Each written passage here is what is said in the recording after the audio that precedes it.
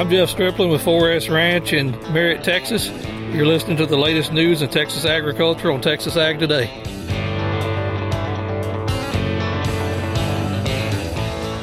Welcome to Texas Ag Today, a daily look at the latest news in Texas agriculture. Texas Ag Today is produced by the Texas Farm Bureau Radio Network, with the largest farm news team in the Lone Star State. Now here's the host of Texas Ag Today, Jessica Domel. Hello, Texas. It is great to have you once again for another edition of Texas Ag Today. So jump on in with me, buckle up, and let's take a ride around the Lone Star State as we cover the most important industry in this greatest state in the nation, Texas agriculture. In the news today, drought continues to affect a large part of the Lone Star State right now, and that is impacting our crops. But there is a bright spot. We'll have more on that coming up to kick off today's show. My name is Jessica Domel, and I'm your host, and I'm part of the largest and most experienced farm news team in the Lone Star State. We're all standing by to bring you the latest news in Texas agriculture, from the piney woods of East Texas to the rocky ranges of the Trans-Pecos, and from the Panhandle all the way down to the Rio Grande Valley. As the city of Amarillo looks to bring new food and agriculture-based business to the area, location is one of the assets it has to offer. I'm James Hunt, and we'll talk about that on Texas Ag Today. Searching for new seed varieties to meet the challenges ahead. I'm Tom Nicoletti, and I'll have that story from the Upper Gulf Coast on Texas Ag Today. It is extremely dry throughout Texas. Please be careful outside. Do not start a wildfire. This is Dr. Shay McClellan, and I'll have more from Waco. We'll have those stories, news from Washington, Texas wildlife news, and a complete look at the markets coming up. A lack of precipitation is impacting crops all across the state, but there is a bright spot. Carrie Martin joins us with more. In a terrible drought year like this one, it's easy to focus on how bad everything is, and it is a bad year, with Texas having the worst crop condition ratings in the nation right now. But there are pockets of our state where farmers are having a good year. One of those is the Rio Grande Valley, where farmers got some timely rains this spring that helped to make a great sorghum and corn crop. Bryce Wilde recently finished harvesting an excellent sorghum crop, where he says the rains came at just the right time, and he had very little insect problems like sugarcane aphids. No, sir, very clean. No, we had a couple fields that we had to kind of tend to, but for the most part, pretty pest-free.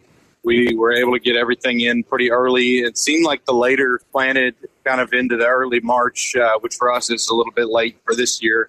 That's when you started seeing those pest issues, but we got in there late February and early March, and so we were able to have some clean fields. Wilde is now in the middle of harvesting his corn crop, and he says it looks just as good as the sorghum did. And his cotton crop is coming along well.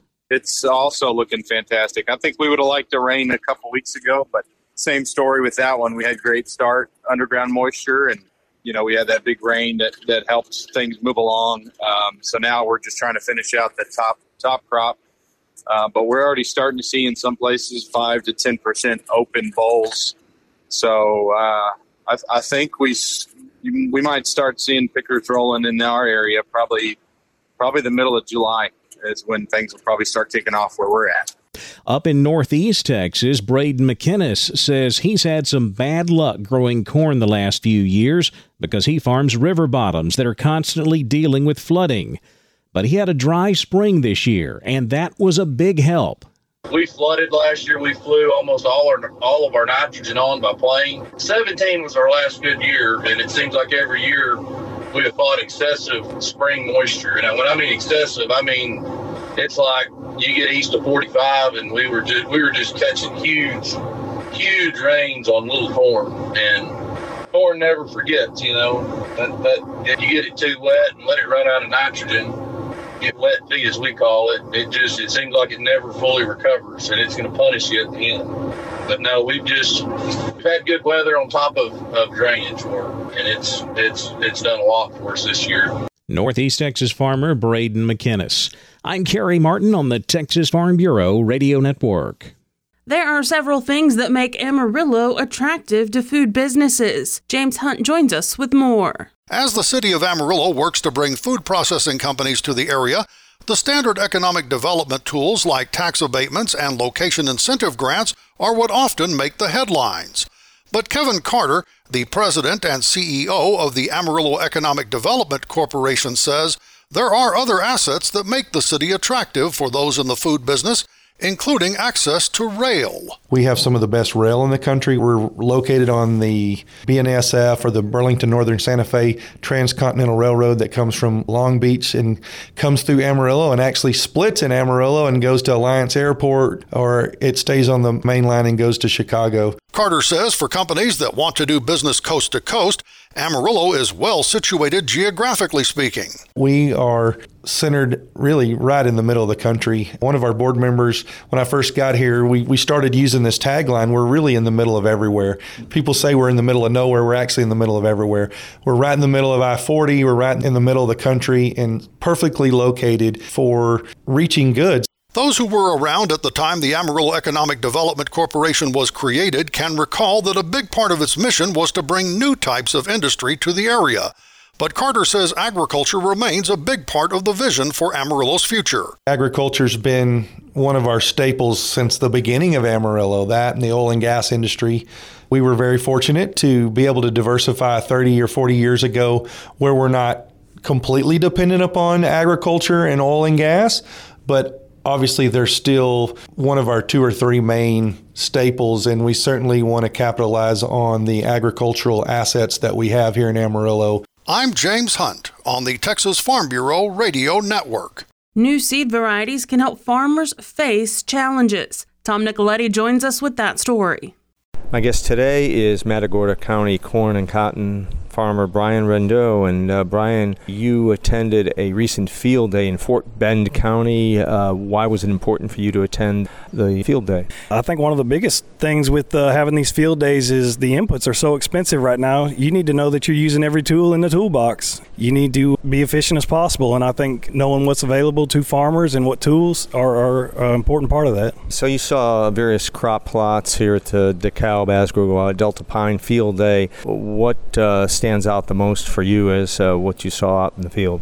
Looking at varieties, comparing each other. This year we've been under extreme drought, as many people know. What might have done good last year might not be what's doing best this year based on the conditions, but it's important to see that they have representation behind them and guys with knowledge to help us work through these different scenarios.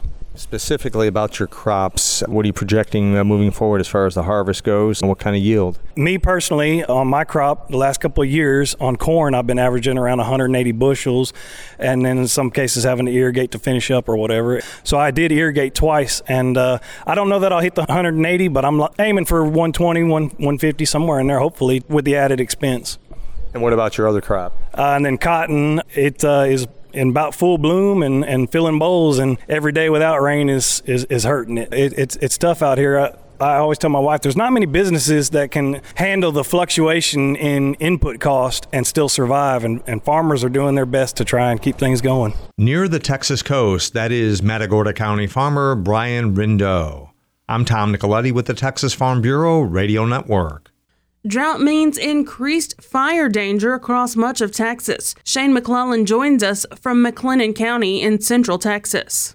It is dry throughout all of Texas. The environmental conditions we currently have are extremely dangerous when it comes to wildfires. All it takes is one spark, and the dry tinderbox we are currently living in can start burning. McLennan County really is very dry. The last 365 days, depending on where you live in McLennan County, you either have had negative 16 or negative 2 inches when we look at the last year's rainfall. Not good. During drought and a high fire risk, burn bans are issued by a county judge or county commissioner's court, and it basically prohibits outdoor burning. It's just for public safety. It would be a good idea if you and your family had an emergency preparedness plan for a wildfire. Even if you live in town, it is a good idea to have a plan in place for emergencies. Simple things like checking water hoses, water hose placement, filling a pump-up sprayer. If you're living out in the country, you got ag equipment, checking pumps on those water tanks, four-wheeler spray tanks, etc., are all very important. When a fire is racing towards your barn, your home, your family, or even a neighbor, it is extremely important that you have all your stuff ready to go. We do not want to be fighting a pump or something that won't start when you need to be putting out water. It's also important that your family knows their roles in an emergency situation, what to do, where to go, where the emergency supplies are. The most important thing is to know where to go and who to contact. If you have small children, please help them learn who to call in emergency type situations, firefighters, police, neighbors, etc. You really need to have some kind of a preparedness plan for things to go bad. Have a plan for evacuation where you need to go to. If you don't know your neighbors, go meet them, get their phone number. So if there are bad things going on, you can call each other and communicate. Don't wait for an emergency to happen for you to think, oh yeah, I need a plan. Being prepared can save your home, your family, and your friends. Corn in Central Texas is being cut for silage. Some of it's going to be saved for shelling, but a large portion of it here in McLennan County is all going to silage, just burning up. We're too dry. Cotton still looks good, but we need a timely rain very soon or it's going to run out of water. Pastures are extremely dry, like I mentioned. Stock tanks if they're not dry, they're very low. There is a big sell-off of cattle at local sale barns as people are running out of grass and water. Hay prices are also inflated. It's another reason for some of the sell-off on cattle. People just don't want to spend that much on hay. But that hay price is high due to demand, the cost of fertilizer, which has gone through the roof, and chemical costs to spray for weeds. So there's a reason why that hay price is as high as it is. Until next time, this has been Dr. Shane McLellan from Waco. A world-class team of researchers has been hard at work for the past few years studying West Matagorda Bay and why threatened and endangered sea turtles, shorebirds, and other wildlife call it home. We'll have that coming up in our next segment. If you have a diabetic dog or cat, glucose testing may now be easier on both the pet and the pet owner. Texas veterinarian Dr. Bob Judd will have more on that coming up next, right here on Texas Ag Today.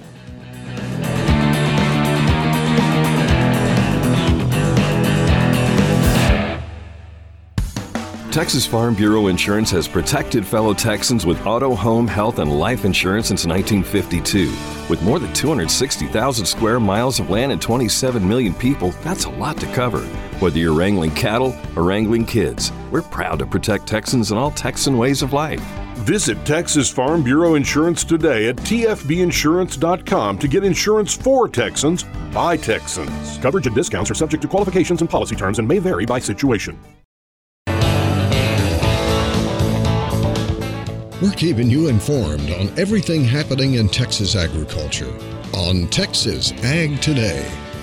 Testing a dog or cat's blood glucose levels can be difficult on both the pet and the pet owner, but some relief may be in sight. Veterinarian Dr. Bob Judd has more. Diabetes mellitus is not uncommon in dogs and cats, and although we are able to treat diabetes successfully with insulin injections, the most difficult part of the treatment is monitoring the blood glucose. Making sure the blood glucose level is in the correct range is critical for successful treatment. Too high of a level indicates the treatment is not effective, and too low of a level can cause seizures or even death. Historically, the blood glucose has been checked on an intermittent basis, and this is unreliable, so the best method is to get the patient in the vet clinic and perform a blood glucose curve. This involves taking small blood samples every 2 hours for 12 hours to determine the lowest and highest point. However, this can be expensive and requires a lot of blood sticks in one day. A test called a fructosamine test can be used to determine the average glucose control over a 3-week period, but may not recognize intermittent low blood glucose levels. Monitoring of glucose levels in humans is now commonly performed using a patch on the skin, which eliminates having to have a prick on the finger. And this technology is also being used in dogs and cats. One unit is called the Freestyle Libre, and it is attached to the dog's or cat's skin with adhesive.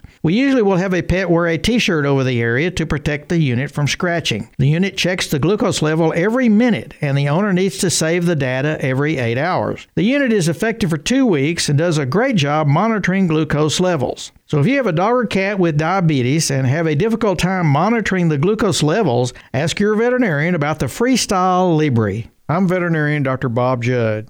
To protect threatened and endangered sea turtles and the habitats they need to survive in, a world-class team of researchers has been hard at work for the past few years studying West Matagorda Bay its inhabitants, and why sea turtles, shorebirds, and other wildlife choose to call it home. Dr. Pamela Plotkin, director of the Texas Sea Grant College program at Texas A&M University, has studied sea turtles for over 35 years all over the world. She joins us with more on the Matagorda Bay Ecosystem Assessment. All of the sea turtles in Texas are considered threatened or endangered. Researchers who study sea turtles typically will study just the sea turtle. Sometimes they'll study the sea turtle and maybe the foods that the sea turtle eats. But no one has ever looked at the entire ecosystem. So in the Matagorda Bay Ecosystem Assessment, we had a team working on water. They were looking at water temperature. They were looking at water salinity. They were looking at water quality in terms of oxygen and some of the nutrients that run off into the waters. And then we had a team that was working on the oysters. And then we had a team that was working on the fish, and a team working on the seagrass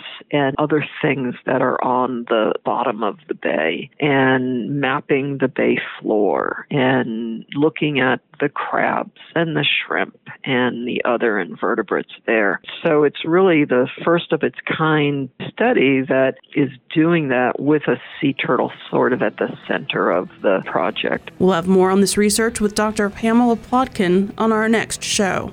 Recession fears took a toll on the commodity markets on Tuesday. How did they fare on Wednesday? We'll take a look at the livestock, cotton, grain, energy, and financial markets coming up next. Keep it here on Texas Ag Today.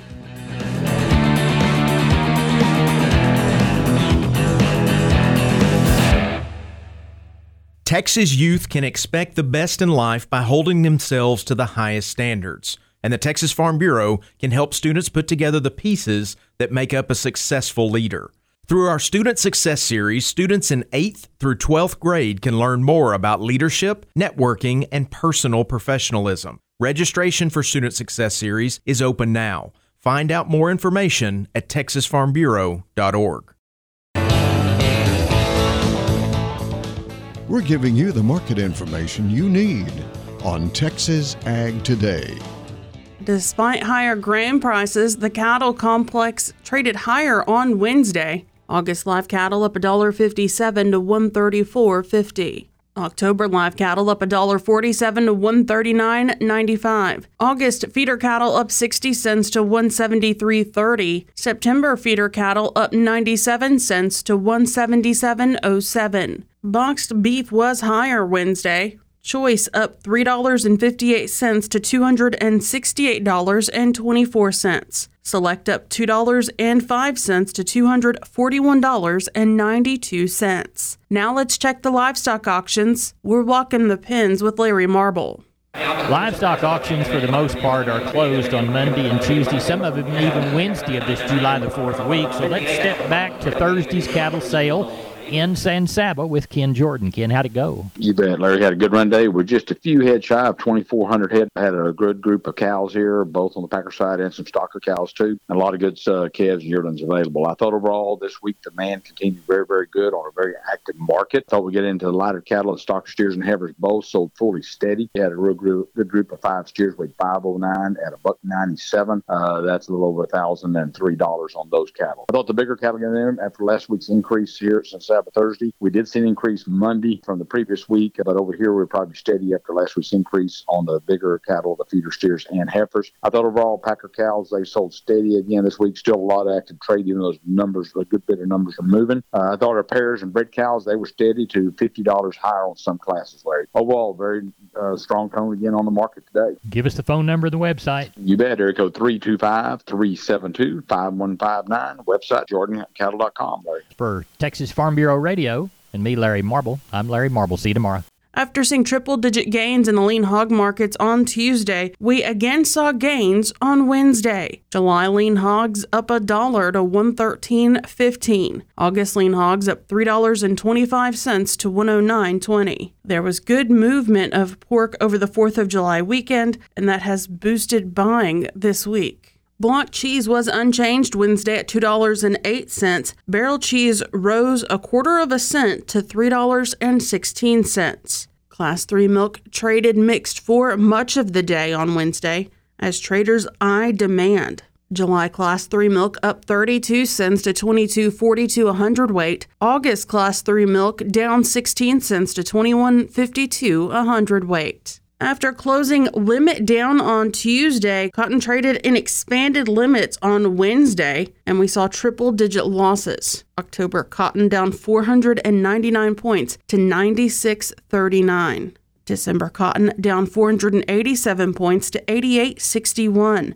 Analysts say that is the first time we've seen cotton below 90 cents since December of 2021. December 2023 cotton down 355 points to 74.48. Analysts say part of the decline could be due to new COVID outbreaks in China. If lockdowns are implemented there, that could impact cotton demand. By the way, the U.S. Department of Agriculture released new data this week. 36% of the U.S. cotton crop is rated good to excellent. That is 1 percentage point lower than last week. Thanks to solid demand, we saw corn trade higher on Wednesday afternoon. July corn up 8 1/4 to 7.44 1/4. September corn up 7 1/2 to 5.99 3/4. December corn up 6 1/2 to 5.85 even. USDA rates 64% of the U.S. corn crop good to excellent. That is 3 percentage points lower than last week's report. July hard red wheat fell 11 Wednesday to 8.49 1/4. September hard red wheat down 10 1/2 to 8.51 1/2. August natural gas fell a penny to 5.51. September natural gas